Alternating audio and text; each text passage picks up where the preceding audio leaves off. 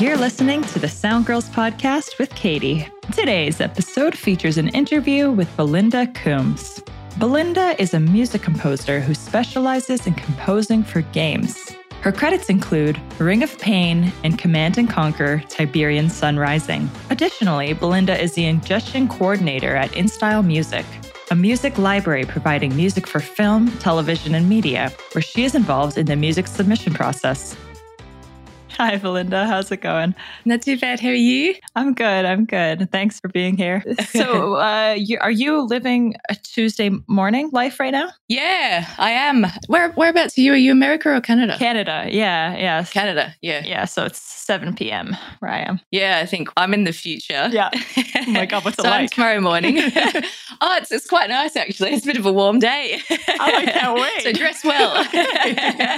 Yeah, no, it's warming up here. We've just had winter, so we're very much looking forward to warmer weather. Oh, good. But yeah, no, we've been in lockdown for a really long time, and that's all lifting. And so a lot of people are hoping that next year is going to be a very different year, myself included. It's been hard with, audio and networking and getting work and games and everything. It's very much about getting out and meeting people. So it's been a weird year. Canada was really quick to get everyone vaccinated. And yeah, well, I'm in Ontario, and Ontario, I think, was I don't know. The reputation was that they had the harshest lockdowns. It couldn't be in the world. Maybe it was just in Canada. But yeah, we had lockdowns for a while. But yeah, I guess a lot of people are vaccinated now. Life's it's kind of halfway, we're not out of the woods.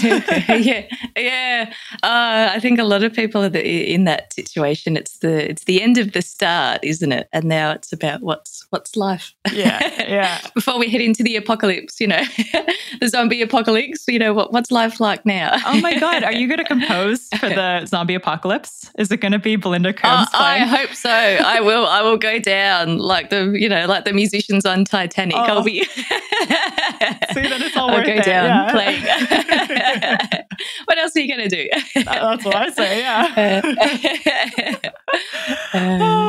I work for a music library as well, and the library owner's from Canada. So I've heard of the lockdowns he was going through, and then, they were quite good with everything and opening up, and, production on that side of things, and like the TV production just died and no one was looking, the production studios weren't using music, but that sort of all picked up again. And it's been an interesting world. Yeah. Wait, this is InStyle you're referring to, InStyle Music? Yeah. So that's Canadian? Yeah. Oh. Yeah, it's Canadian. But yeah, so the main guy who set it up, he's from Canada. So initially he made friends with a music supervisor who needed lots of music and he couldn't fill that need. So then he started helping his friends out by putting them all together, but the music supervisor needed more and more music. So it just kind of grew from there. And he's like, well, I suppose he needed to create a publishing company to be able to manage it. And then and now there's hundreds of composers in the library. So that's how it all sort of happened. Yeah. Oh, wow. And I met him, I got into the library, but I met him at a conference overseas. I flew to LA for a conference and then we met. So, and it just kind of went from there, what he was looking for. It's like, perfect match. I'm looking for VA work. Yeah. It's not related to the magazine in any way, right? Because there's an InStyle magazine. No. Okay. No. Different. Okay, good. I was like, oh my God, they came up with a music library? That is such a smart, obvious trend. They're everywhere.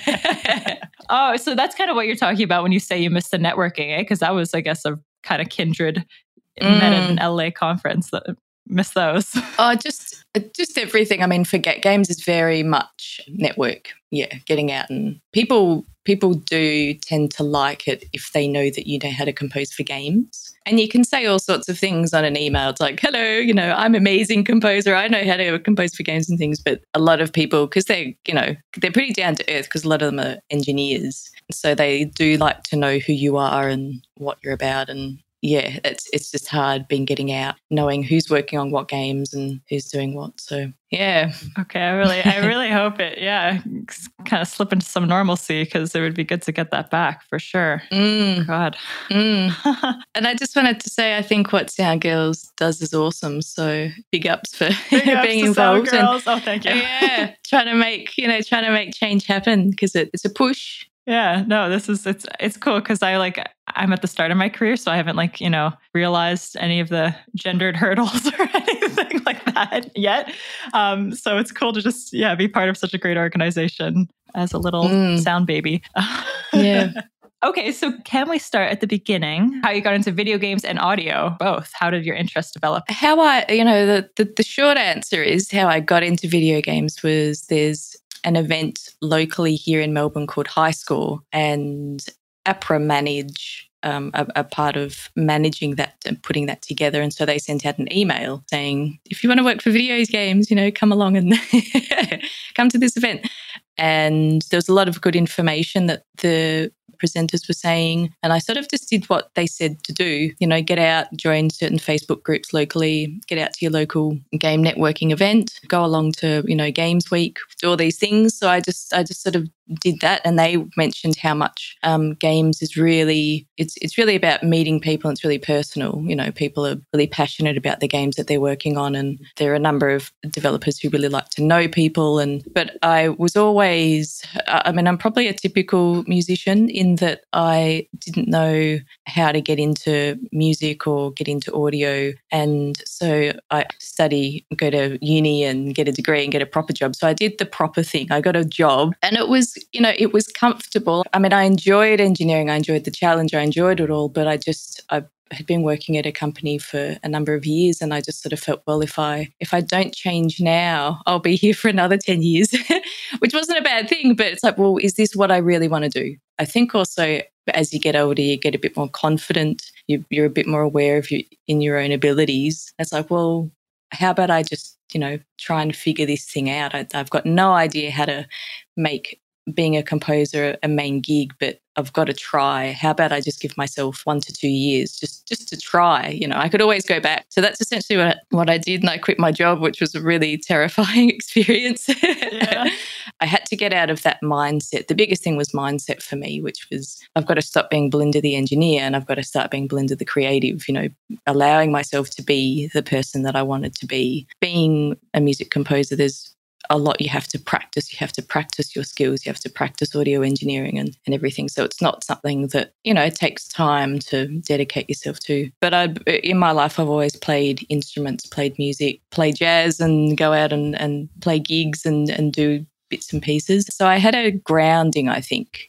Like I knew a good amount of stuff. And then I think it was really just putting the hours in, changing the direction that I was heading in, focusing on what I want, and making just the life around that with that as my main focus. But it's become really clear over time that I've always played video games, and when I was a kid, I was obsessed with playing games. But it just seems like a really good fit, and because my background's engineering, and video games are essentially a software product. It's a software company building an entertainment product. It all just kind of fits really nicely. So that's essentially how I got to it. Wow. Okay. So a few questions. No, that was so great. I'm wondering, what was do you remember the first video game you ever played that you got hooked on? I think the very first one was A King's Quest, which are kind of like these they're kind of text-based, but they've got, I don't know what the official term is, but you've got visuals. You've got like a screen and a little character moving around, and then you move to the edge of the screen and a new screen pops up. But yeah, King's Quest and Space Quest. And I surprisingly was allowed to play Leisure Suit Larry. Why was that? Is it bad? Oh, it's you haven't heard? No, I'm out of the loop. It's a kind of sexualized game. It's probably really politically incorrect nowadays. What is it? But it was hilarious as a kid. Yeah, no kidding. So I'm surprised I was allowed to play it. It's nothing too inappropriate because things were a little bit more innocent back in those days. But for a kid, yeah, you do have to kind of question what message it was sending. So then you were always do you have siblings, or were you? I have a sister. Yeah. And so you're just were you both gamers? No, she's not really into games. I really tried to get her to play games with me. She would a little bit. We played Nintendo, Mario Brothers and things, but she just wasn't as captivated as games as I was. She's very social out there, wants to get out, and do things, and enjoyed cooking and other stuff. She was always out. She'd play for a couple of hours and then, whereas I'd sit there all day. Right, like totally obsessed. Yeah.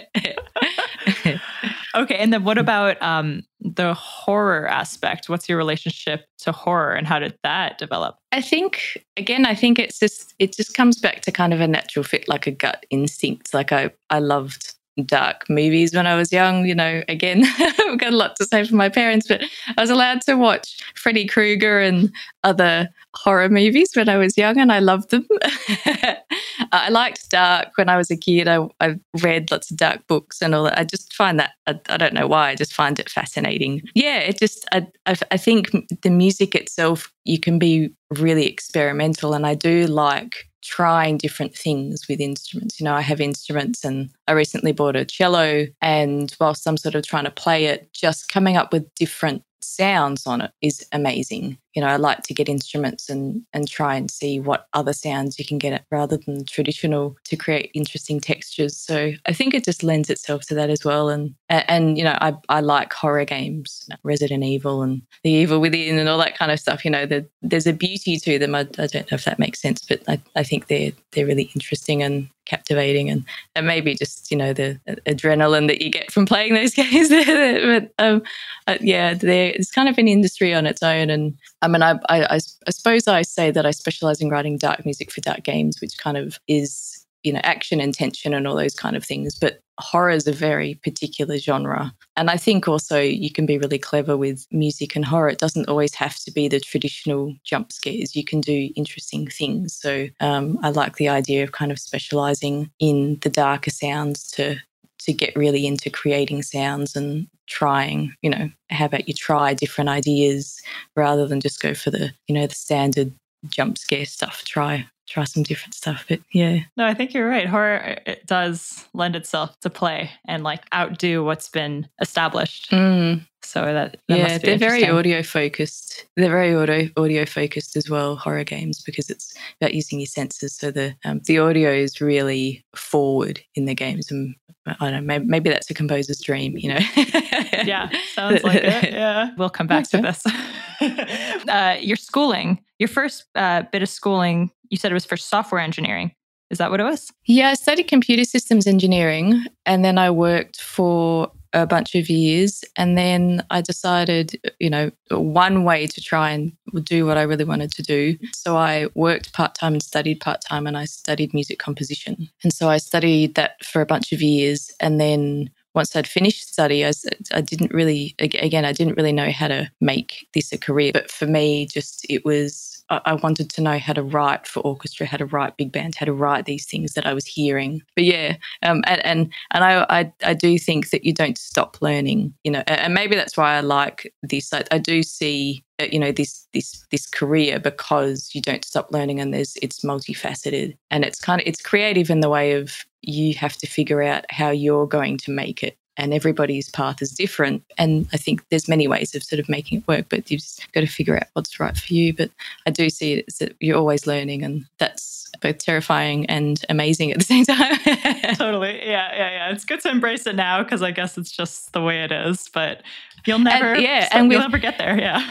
Yeah. And, with COVID, it's an example of this is what happens. I consume a lot of content about business, and my parents ran their own business and my sister's run her business. So I've been around business people, and it's always about how do you deal with change, because change is always on the horizon. And something like COVID is just one thing that will happen in your career. There's going to be other things that come in and shake everything up. So how are you going to be able to deal with that? And I think you need to be able to think your way through. So, okay, with COVID, but what are you going to do about it? You have to figure out how you're going to still make things happen during a time like this where you can't get out and network. Because I enjoy the networking thing, meeting people in person, whereas I wasn't really, I'm not that comfortable online, putting stuff out online, which is it's made me think about, well, how can I use social media? How is it that how can you create a connection with someone online now? And that's a useful thing to be thinking about rather than just waiting to go back to networking. Wow. So did you kind of get your feet wet in social media during COVID, and like how did that go? I feel like I understand it's a lot of work. I feel like I kind of understand what I need to do. I just have to go ahead and start doing it now. So I started creating some content, but it's ongoing. So but it's been interesting to realize what you can do with social media, to help your career. So it's time consuming. So how do you fold that into your schedule? I think that's the biggest question. But long term, I think people what hire can you do people long term? to do that. I don't know. Is that the secret? Is that what influencers do? I don't know. I think, I think it depends though. Like with this, it depends what you want to do. But I think if I'm creating, there's a guy called Gary Vee who's really big on don't produce, document. So if you're looking to create content online, don't try and perfect and create these amazing things. Just document the process and put that up. So what did you work on this week? Film a bit or talk about it. That's your content. So because a lot of people are captivated with, behind the scenes and how you do things. So, and that's a really good way to be creating content. It's so real. I love that. Yeah. Go, Gary. Yeah. Good idea, Gary. Yeah. So do you feel comfortable doing that? No. Working in a little bit of iPhone action to your process? No, because I'm quite a private person, so I have created some content of videos of me doing things, and it's so awkward. But I mean, it's really interesting.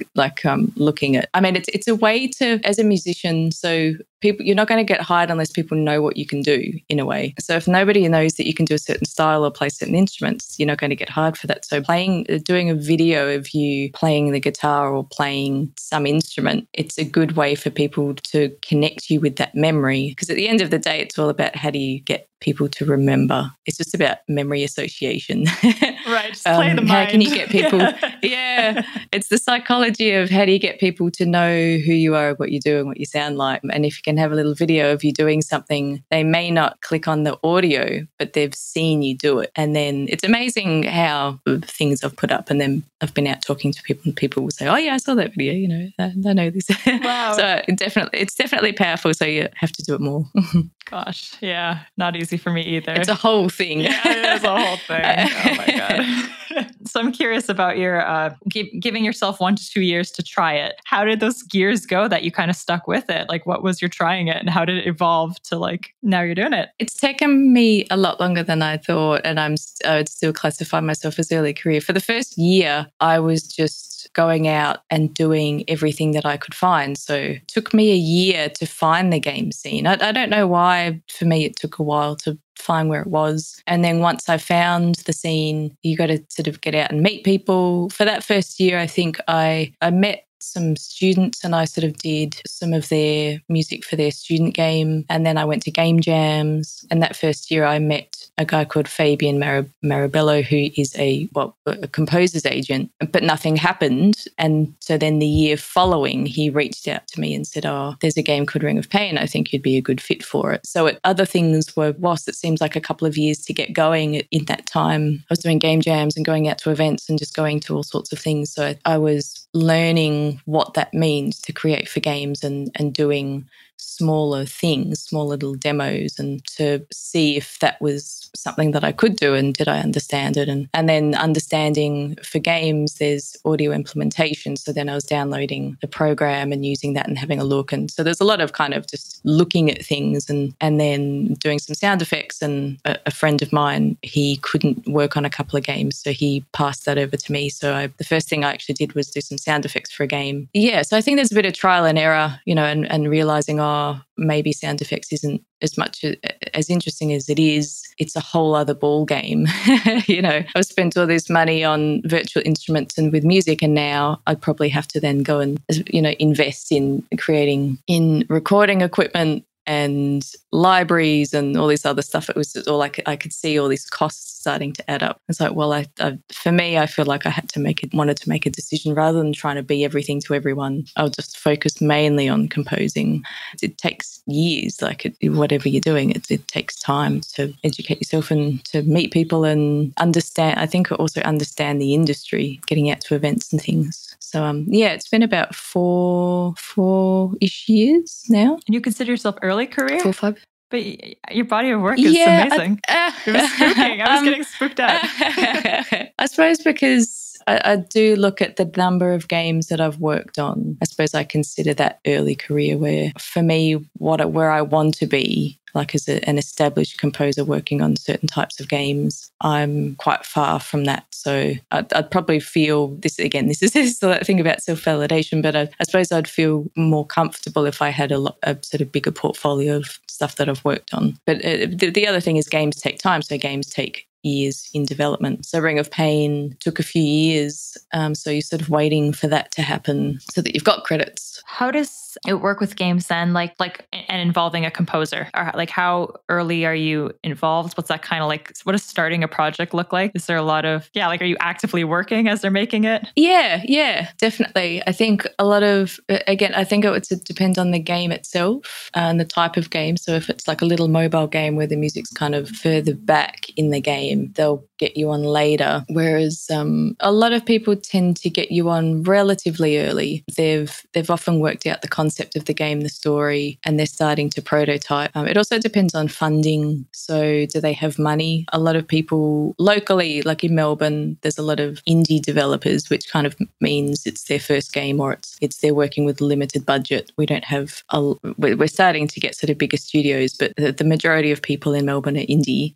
So a lot of people will apply for grants. So it's grant depending if they're successful with their grants and they have some money to hire audio. So usually it's once they've got, in order to get the grant, they often have to have like a little demo that they've submitted. So it's usually at that point. I think you can get on board at different stages, but I do think earlier is better because then you can help them, answer their audio questions. And if they're putting a grant together, for example, you can help them be more realistic around costs around audio. I think a lot of people don't realise costs and how long it takes. And so often you're working with smaller budgets and an idea, the more you have, it's not just so, I can have lots of money. It's more so that you can do more things with the music, especially like a composer. If there's more budget, it means you could hire instrumentalists and do things. So the music could be even better, which helps sells the game. So if you can get involved in that. I think also a lot of developers might have an idea of who they want to work with as well. If they're out and about and they've met people, they'll often have an idea of who they'd like to work with, who would be a good fit for the game. But I'd probably say, the first quarter of the game, if that makes sense, that first quarter, they've worked on their own and then they'll start pulling in a team. And like, who are you, I guess, because they're independent games often. So like, who are you speaking with, the creator of the game? And like, how do those conversations go when they're trying to establish what they want?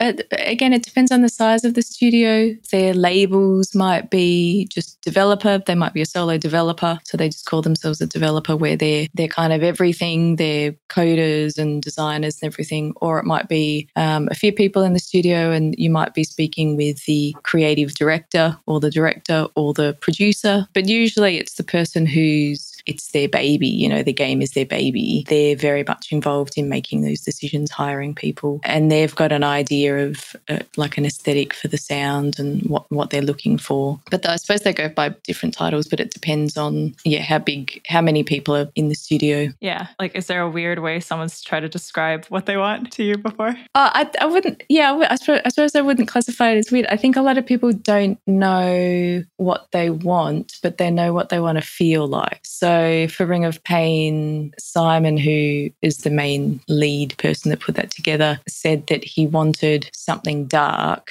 just not horror. And that was pretty much the brief. Funnily enough, I think I went horror anyway. But he just wanted something, that he didn't know. He was pretty open with the creative process. He's like, I don't know what I want. I just want it to be sort of dark that matches the game. Have fun, That's not bad. Not a bad way to just get sent off. Yeah. But other people have been more specific about what they want and they've put playlists together and they're quite specific with, okay, in here we want this track, we want this happening and that sort of stuff. And then I think you just bring your kind of sound palette to that. So how are you going to do it your way? So I think that there's everything and everything in between. So, okay, well, let's talk about, I guess, Ring of Pain to be specific then. You say you're a private person. Are you do you just like shut yourself in your room? Like, how do you work? How do you do your job? It's just me in my room and my 2 cats. That's it. Sometimes the cats jump on the keyboard for their creative input. I'm like, well, that's a good idea. Nice. I'm a genius.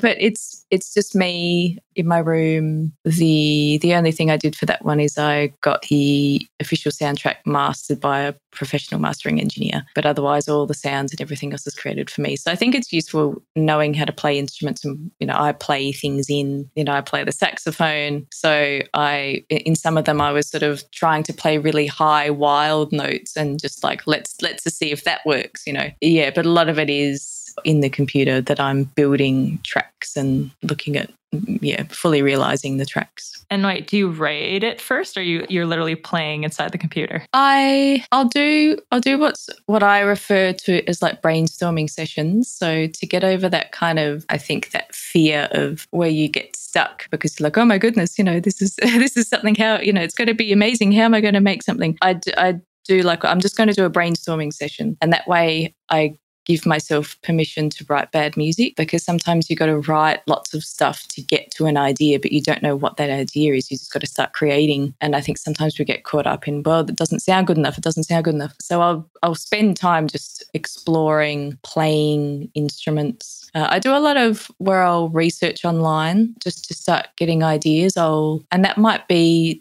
depending on the game, if there's like with Ring of Pain, there was a demo of the game so I could see what the game looked like, but other games, they don't really have a lot of content. So then I'll go and look for images myself of what, this is after having a chat with them. So I know what it kind of looks like visually, sort of mentally, I can sort of get an idea of what the image is going to look like. And then I will go and find images and I will kind of storyboard myself. And then I will go online and then start looking for examples of music and then just start collecting references to tracks and then write myself little notes of like, I like the pulse in this track at 1 minute 03, I like this. And at this, I like what they've done here. But and I'm sort of just picking bits from different tracks just to start creating ideas.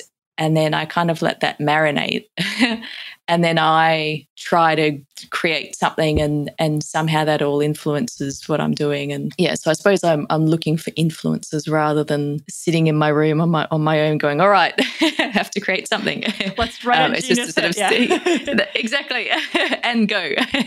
It's just to sort of stimulate creativity. Yeah, it's my process. Yeah, no, that is so interesting. And I think that's kind of a good thing to outline, that you don't just have to like sit at your computer and then boom, it comes out of your fingers. It's like you kind of work towards it. You start brainstorming, you start creeping towards, oh, this is interesting. It's a process. So I think that's cool that you found your process. Yeah, I think it depends on deadlines. With games, you often have time. I know a TV composer and he has a week to write all his cues. So he says, your first idea is your last idea. Whereas for games, you have time. So I have time to explore. And I really like that idea that I get to kind of, sit and drink coffee and look out the window and ponder some horrifying that's things. Right. Yeah. Ponder life and explore stuff. Yeah, I really like that. And it just again, I think that's just what I like to do. Other people work differently, but I like to explore sounds. And I do think it's like, well, how can I what does this game sound like? And what's the story? And how does that tie into the game itself? And try and intellectualize it so that it makes sense somehow. Yeah, it's all that stuff of what's the sound of the game, instrumentation, and then it starts answering those questions of instrumentation wise. Like with Ring of Pain, I was really aware of, I don't want to use guitar. I don't want to have like electric guitar and all that stuff. It doesn't match the world. It's like fantasy, but it's dark fantasy. And then starting to answer those, the problems of the game. So with games, they have sort of problems, which is like, well, how do you make the music not boring or repetitive, because it's based on what the player's doing. It's not linear. So if a player's doing a certain thing, I don't want the the experience to get boring, because that will pull the player out of that experience that they're having. So all of that sort of stuff, you're kind of putting it all together. And then do I want it to have strong themes? Who's got themes? Is it the character? Is it, how big is the sound here? Or what do I want what's the player feeling? What do we want the player to feel? How can I create that sound? It's all that stuff. And then I'll often have, if I've got the game, so with Ring of Pain, I had the demo.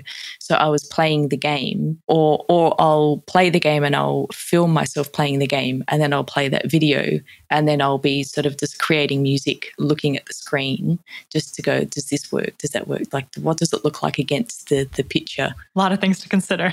Yeah. I heard that you like to, because I know you said you had to choose like music or sound, like sound effects designing in games, but I also heard you like to work sound design into your sound design music. Yeah. So can you tell me a bit about that? And also I'm curious about, is there a level of consideration that has to be made for the effects that get put in? Because they must be establishing a palette through sound design as well. So how does that all work? Yeah, I mean, I think it's just, it comes up, again, it's based on the individual. That was just something that was my decision, because I wanted to be a composer. You don't have to do that. You could do sound effects if you wanted to. It was more to build, you're really collecting sounds, you're gathering sounds, and you're buying libraries so that you can create certain sounds. And there's just a cost involved in that. So for me, that was the decision. Other people do sound effects and music, but again, with sound design, it's definitely, a sound designer would definitely be thinking along those same lines of, well, what's the sound of the game? Is it earthy? Is it kind of, where do I take the sound effects? Because they can impact the music as well. And you're often having a chat with the sound designer about what they're doing with the sound. So with Ring of Pain, the designer wanted to, in some of the sound effects, he wanted it to be melodic. So we had to decide, okay, well, are we per level? Is it going to be, obviously the sound design had to match the key of the music. So initially I had different tracks and the key was different in different areas. And so we're like, well, does the sound effects change to match the key? But that would just be weird. So how about we just have the same key throughout the whole game? So we had to make those kind of decisions. But I do find that it's the same thing, even though they sound like they're just sound effects. You're still considering the feel of the design of the game, the audio design of the game, again, to match the game. And, how much are you creating sounds yourself compared to kind of getting libraries and manipulating the sounds from libraries. So a lot of people will kind of combine the two. They'll have libraries and then they'll go out and record sounds themselves, and it will kind of be the blend of the two. But it's definitely a creative process. It's just a bit different because you're creating world sounds, but it's definitely a creative process. Yeah, no, for sure. I just wasn't totally sure if they keep composers and sound effects separate until the end, and you're like, oh no, these clash. You know what I mean? So I wasn't sure if like you guys were in conversation. Definitely. Yeah. Oh, yeah, definitely. I think that's it's definitely part of the creative process as well. Other things you have to consider is, what if in the game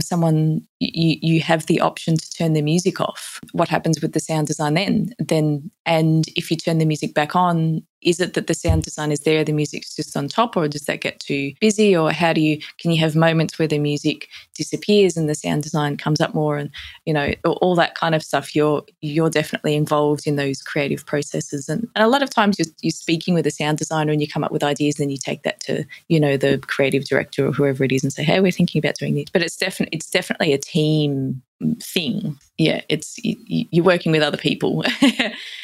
And you may even have to go to the point of, well, is my music too full because there's no room on the frequency spectrum for sound design?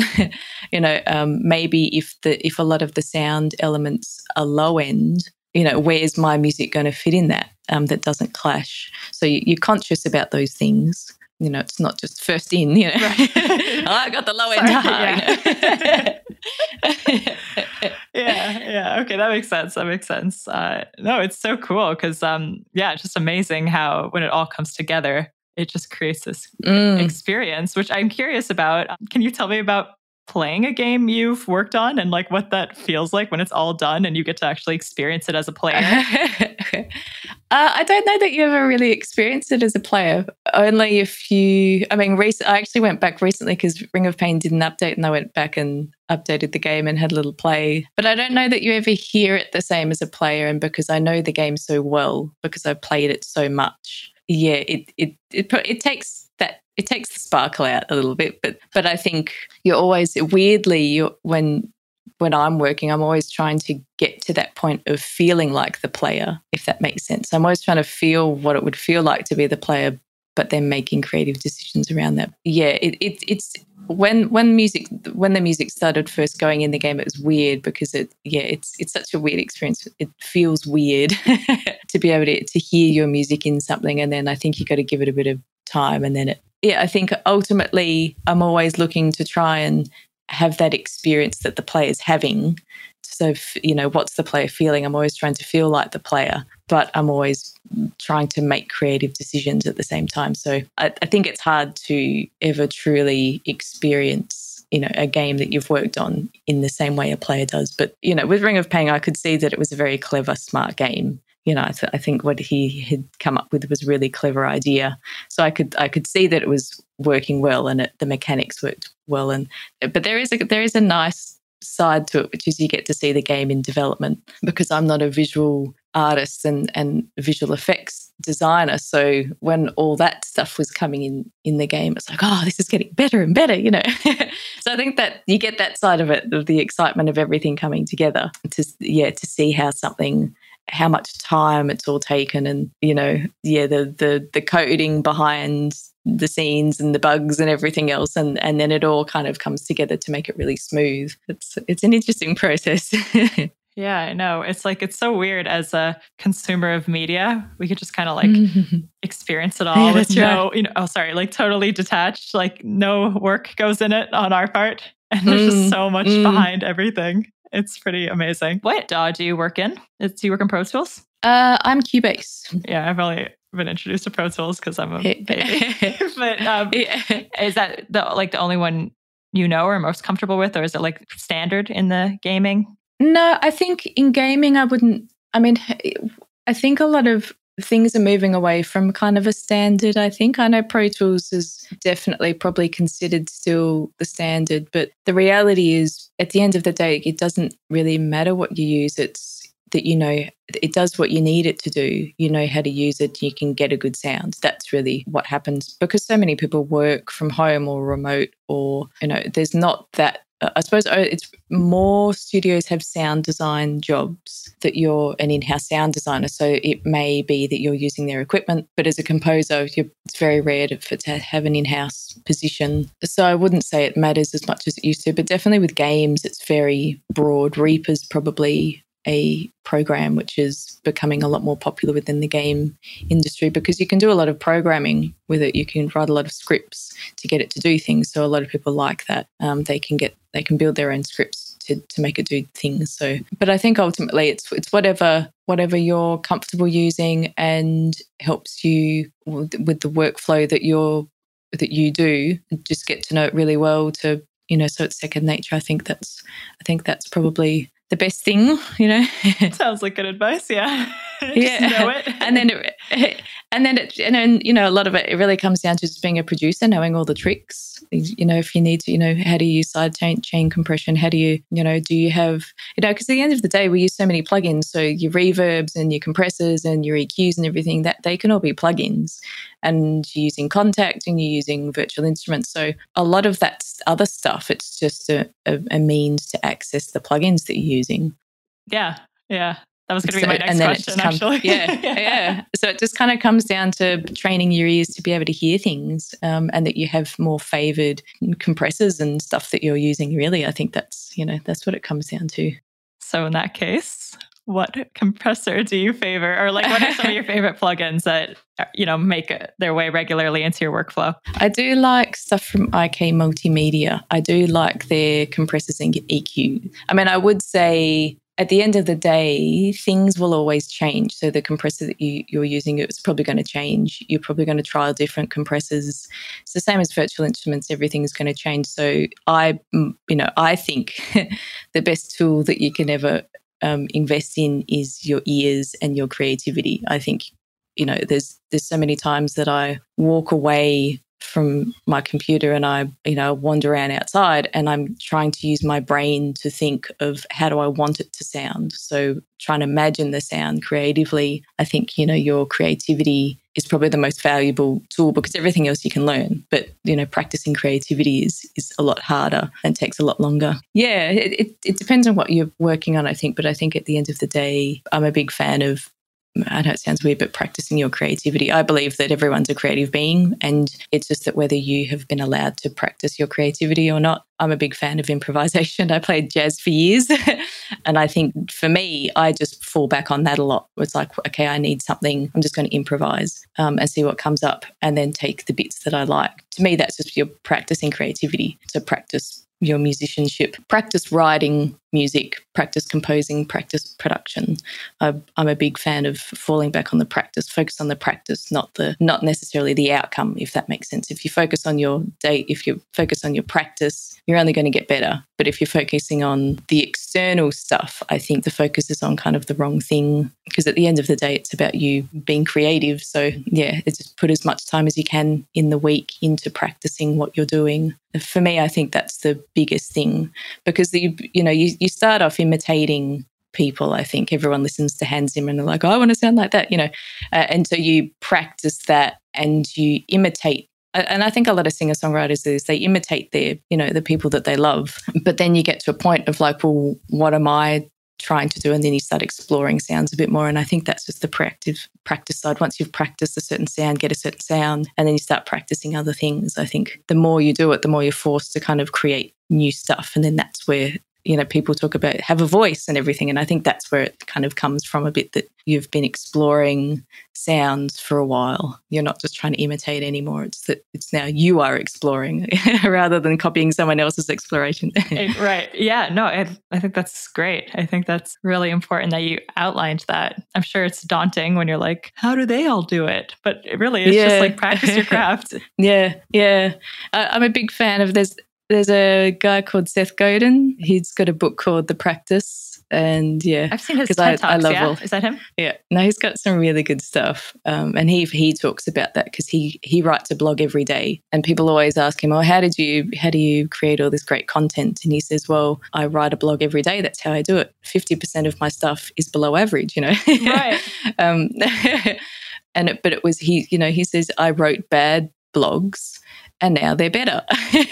But he's very much, don't focus on is it good or bad. It's just he just writes for that day and then tomorrow he focuses on tomorrow. But he's very much on the practice, not the external stuff. And he also, I really like his idea if he says that there's no such thing as creative blocks, because if he says if I tell you to go and write 10 bad blogs, I'm sure you could go and write 10 bad blogs, but the problem is that you have these expectations on them and that's where the blockage comes. So it's the same thing. I'm sure if we said go and write some bad music for us, write it as bad as possible, you'd be able to do that. But I think a lot of it's all these, when you go to write, you're not focusing on the writing, you're focusing on, I want to win awards, I want to get games, I want to do, I need to build career, I need to make money. So there's all this stuff that it's no longer about just this music, the music you're writing. All of a sudden it's everything.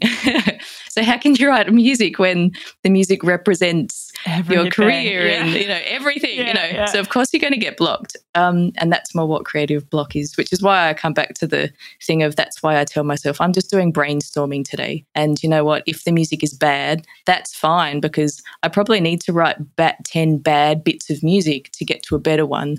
I try and just focus on practicing something to get an idea for this thing rather than focusing on what it represents, to try and get away from the logic side of your brain and just allow the creative brain to do its thing. But it's definitely hard. Yeah, it's definitely hard disassociating the two. But yeah, and I definitely like his idea of focus on the practice and then allow the other stuff to follow. But you have to have kind of that inner success before you have external success. And the practice is the inner success. I love that. I'm I'm inspired.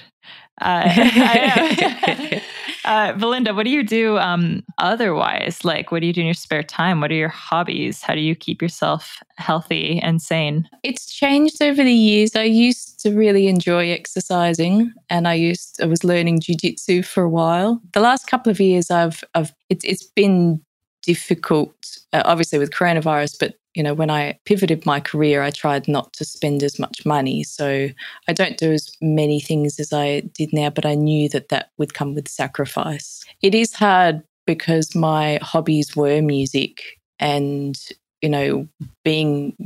if I had emotions, I would take to my instruments to play it out. So how do you kind of have music as everything and then have a break from it? Right, good question.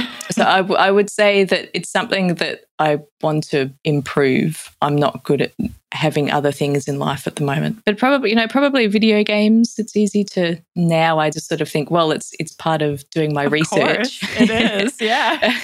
So I'm allowed to play games now. But yeah, it's a hard one to answer because I used to be a lot better at doing a lot more things, but with coronavirus, it's a hard one to answer this year, I think. No, that's okay. No, it was really, really, really good talking to you. I guess the final question, if you are comfortable to do so, where can people find you on your happening social media?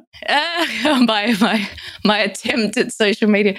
I'm definitely on Twitter. I'm on Twitter and Facebook and Instagram, but I'm probably the most active on Twitter. So it's just my full name, Belinda Coombs. Yeah, my website and everything. But I often respond to people's emails. Always happy to try and help people where I can, answer people's questions if people email or reach out. So, yeah. Well, thank you so much for taking the time and for telling your awesome story. And you're killing it. And you're going to scare the pants off so many people, which is really cool. That's the plan. Yeah. I mean, God, that's really cool. No, I'm more than happy to be on the podcast. It's fun talking. Oh, thank you. Thanks for joining. The first annual SoundGirls virtual conference is coming up December 4th and 5th. 2 days of sessions in post-production, live sound, recording arts, film and TV sound, broadcast, and more. Plenty of networking and mentoring opportunities. For more information on the SoundGirls virtual conference, check out the events tab at soundgirls.org. And if you need financial assistance to attend the event, please let us know by emailing soundgirls@soundgirls.org. Grab your tickets today. Looking for more audio-related podcasts to listen to? We're part of the Audio Podcast Alliance, featuring a hand-picked selection of the very best podcasts about sound.